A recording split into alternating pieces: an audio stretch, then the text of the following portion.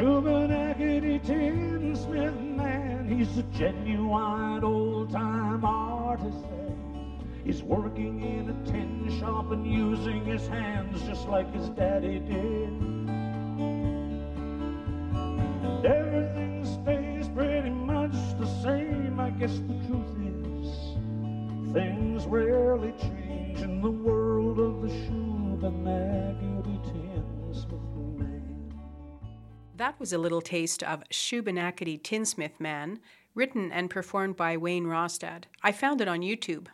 But we won't have to live with YouTube because Wayne Rostad, who's a household name to people who've lived in the Ottawa Valley for any length of time, will be performing on November 25th at Vankleek Hill Collegiate Institute.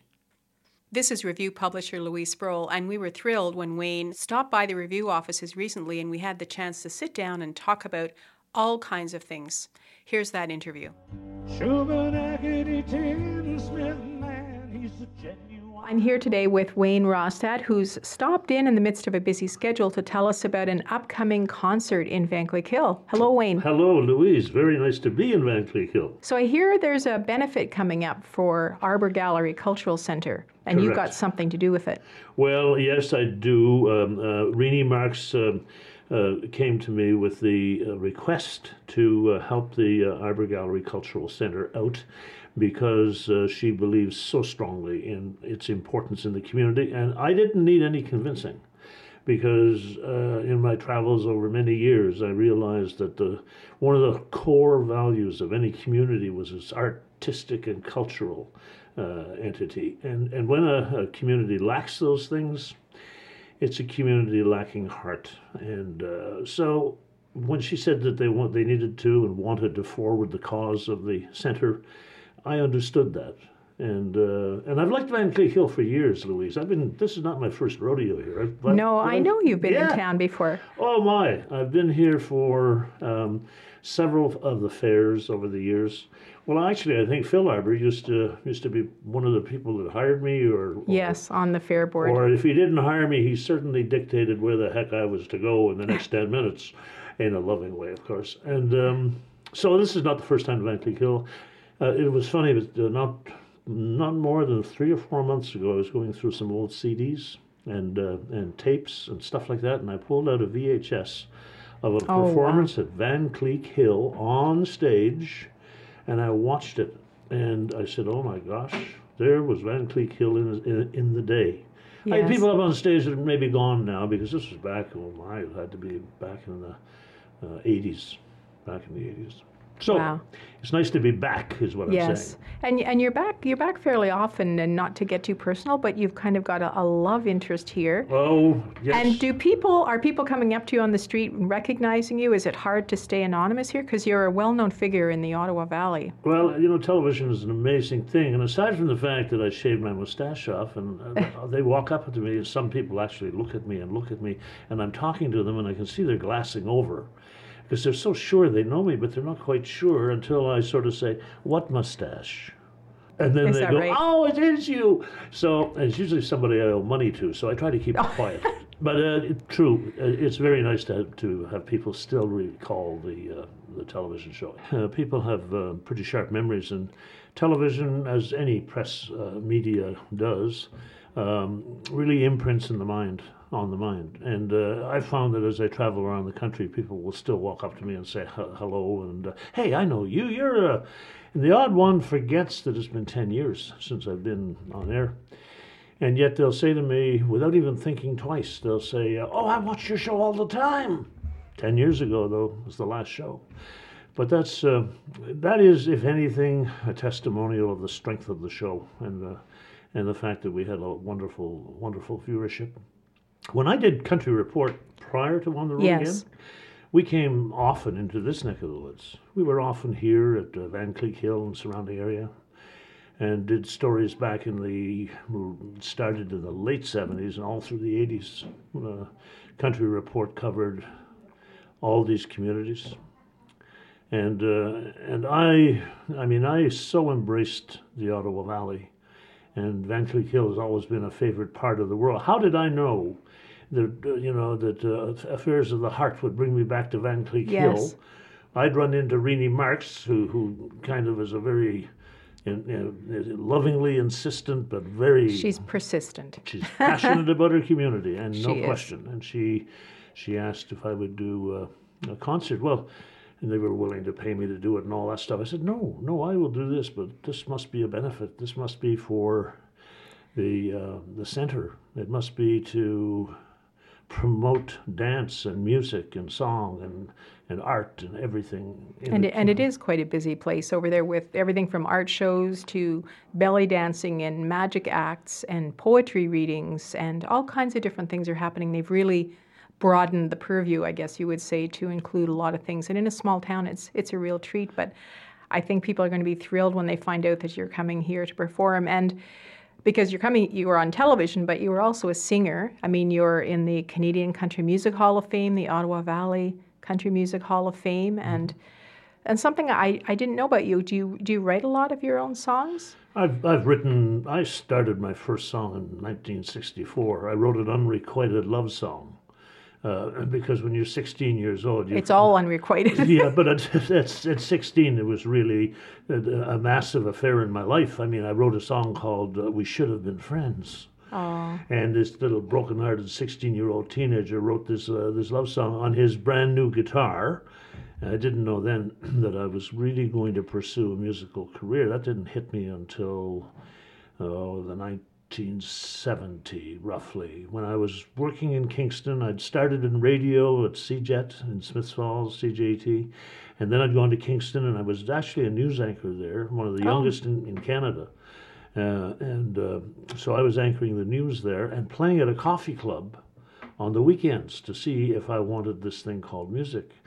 And I would get out of my three-piece suit doing the news, and then I would comb the hair down over my ears and get into my jumpsuit and go down to the coffee club and look cool. Oh, wow. And hope nobody recognized me as being that news announcer because it would take away from the credibility of the artist. So, yeah.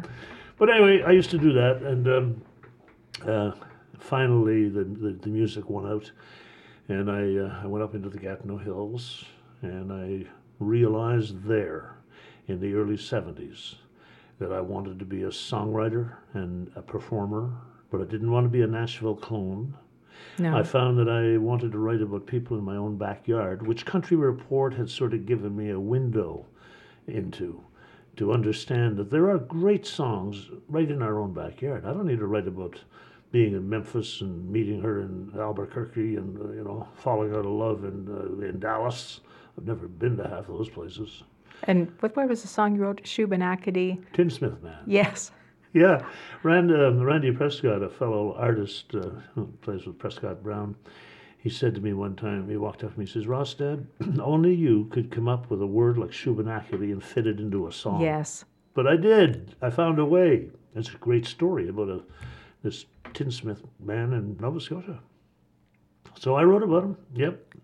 Well, I'm seeing that when you were on television, you were telling stories. I mean, when I was reading about you and researching in preparation for today, that's what I love about what I do is there's so many stories, and you put stories in songs, and you've done the stories, told people stories on television, and that's what people remember. People remember their stories being told. Well, it was a unique kind of, there was a newness to that because it hadn't really been done in a big way in television.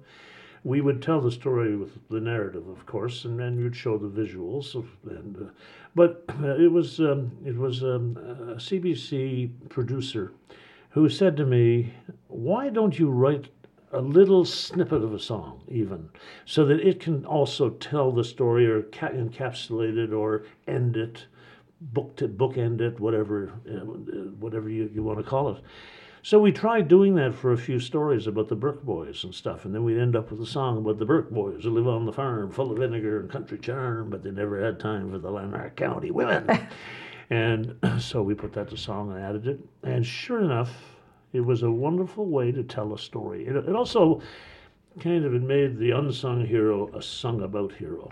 And yes. It celebrated, the song itself helped celebrate our visit. And it was a nice way to do it. People really gravitated to it. And if anything, it gave me a whole pot of material Because every time we'd go to do a story in the Country Report days, there was a song that could be written to accompany that. I bet. And Yeah. then when we went from Country Report regionally to On the Road Again nationally, that just followed right in, and we followed the same kind of methodology to put a story on the air, including a song. Right. You keep talking about the telling of stories, and is that sort of the times when you're telling people stories that you think, this is what I'm meant to be doing, I'm in the right place? Are those your magic moments, or is it the music, or?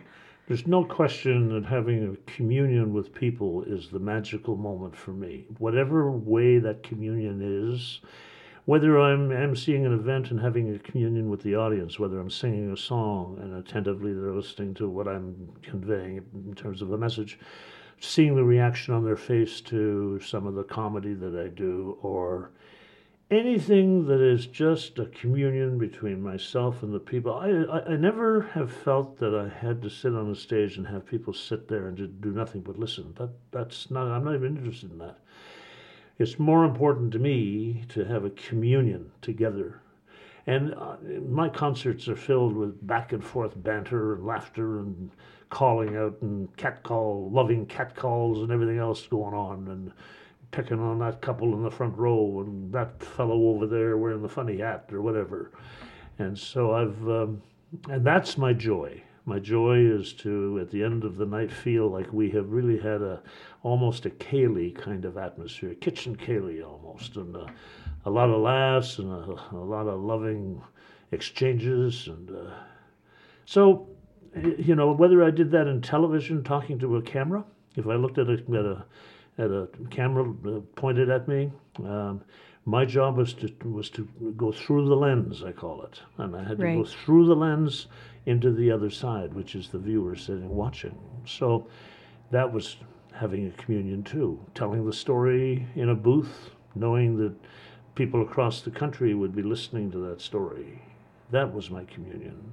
So that's been my joy all these years. And singing, of course, in itself is such a joy. It's euphoric, it's physical, it's from the inner body, the spirit, the soul. Is this sort of a return to performing for you, or have you been performing and doing concerts in the meantime, or did you sort of take a semi-retirement? Well, you've asked the question, and I was actually on sabbatical, and I came off sabbatical. I had been on sabbatical for 2.5 years. It was only in this past year, really in the last 7 or 8 months, that I really started to write again, really started to want to sing again.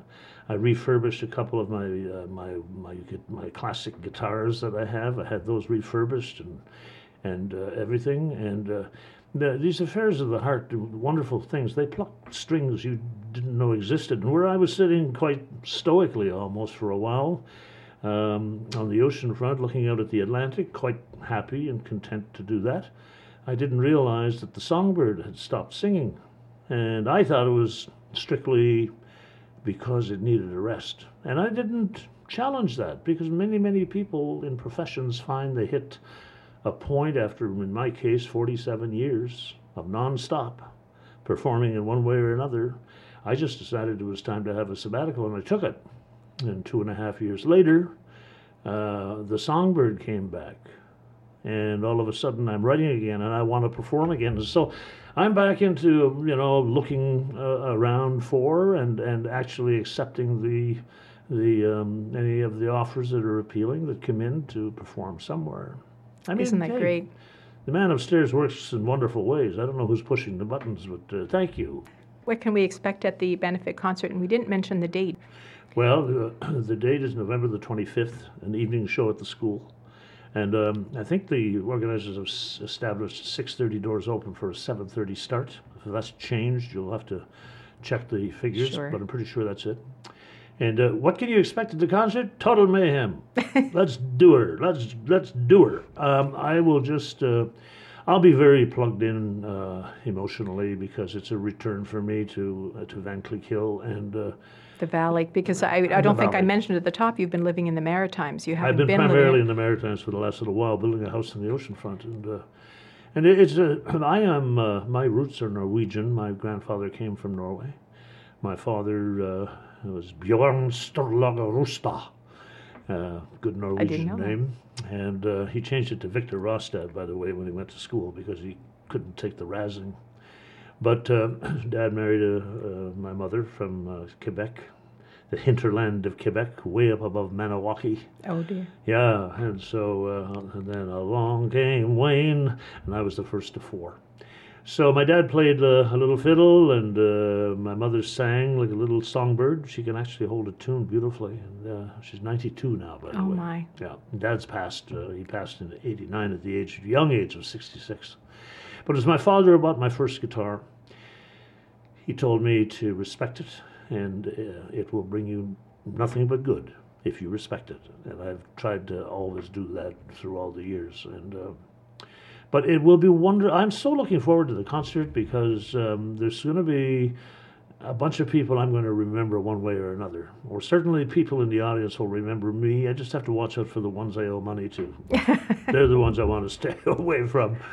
But it will be fun. And I think they have a liquor license. In fact, I know they do. So there'll be some wine served there.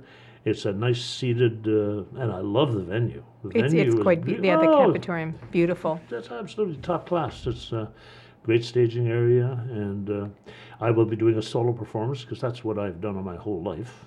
I played a little bit with bands through the early 70s, but I found that working as a single, like they call it,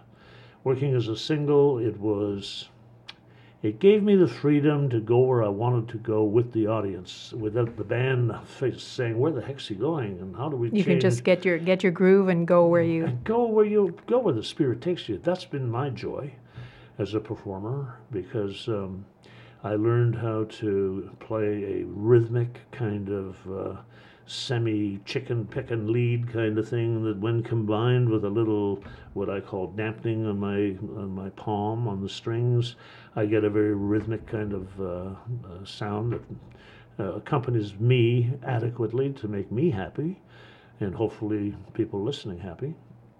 And we just go. I don't walk out with any set notion in my mind of the songs I'm going to do. I know once I get out there what's going to happen by the vibrations and the energy that come off the audience. And I really read. I'm a very viable kind of individual, and I really feel vibration and emotion, and I can sense the love. Yeah. And it's wonderful. That's really great. Do you have any advice for up-and-coming songwriters, or what, maybe your take on what should people be doing today? It's a whole different world. There's YouTube, and yes, it's hard to get noticed, but it's easy to get noticed. Yeah, all the above. Sure. In my day, you had to go through the regular rank and file. You had to find someone who believed in you, who would take you to a recording company, who would again find somebody to believe in you, who would invest dollars in you, and all of that stuff. Today, you can basically post something online, and if it goes viral and all of a sudden it's a hit, all of a sudden they come looking for you. And I mean, the companies come looking for you because that's just the way it is. But to answer your question directly, one thing has never changed, and that is that if you endeavor to become part of this business, it's like any other business. Don't expect everything to come to you just because you've decided that you want to do it. It doesn't work that way. You're going to have to stick to it. And only they who stick to it come out the other end. You've heard 101 of these. He's a 20-year success story. He's a 20-year overnight success story. Or, yeah, he's a 30-year overnight success story. Because up until 30 years of trying and fighting for recognition, it didn't happen till then. And so stick to it, whatever it is. If you believe in something enough, you'll chase it. And if you chase it and you retain the integrity and you're honest to your own self and you do it all without stepping on anybody on the way up, they say, then waiting for you at the top is a wonderful career, and then you won't have to worry about coming down on the people you stepped on. So you don't want that. So you really want to have a career that is filled with giving and honesty and integrity, and just stick to it. Like anything else, if you do it long enough, if it's in the genes and it's out there, it will come, but stick with it. Well, thanks so much, Wayne, for coming in. I know your schedule is crazy. You're on the go all the time when you're around here in Vankleek-Hill. And once again, we'll just mention that concert is taking place at Vankleek-Hill Collegiate Institute on November the 25th, and it will be an up-close and personal performance by Wayne Rostad. Thank you, Wayne. My pleasure, my pleasure. It's the same. The truth is, things rarely change in the world of the Shubenacadie Tinsmith. This is Louise Sproul, and you've been listening to an interview with Wayne Rostad. Wayne will be performing in Vankleek-Hill on November 25th. Tickets will be on sale soon at the Review and Arbor Gallery.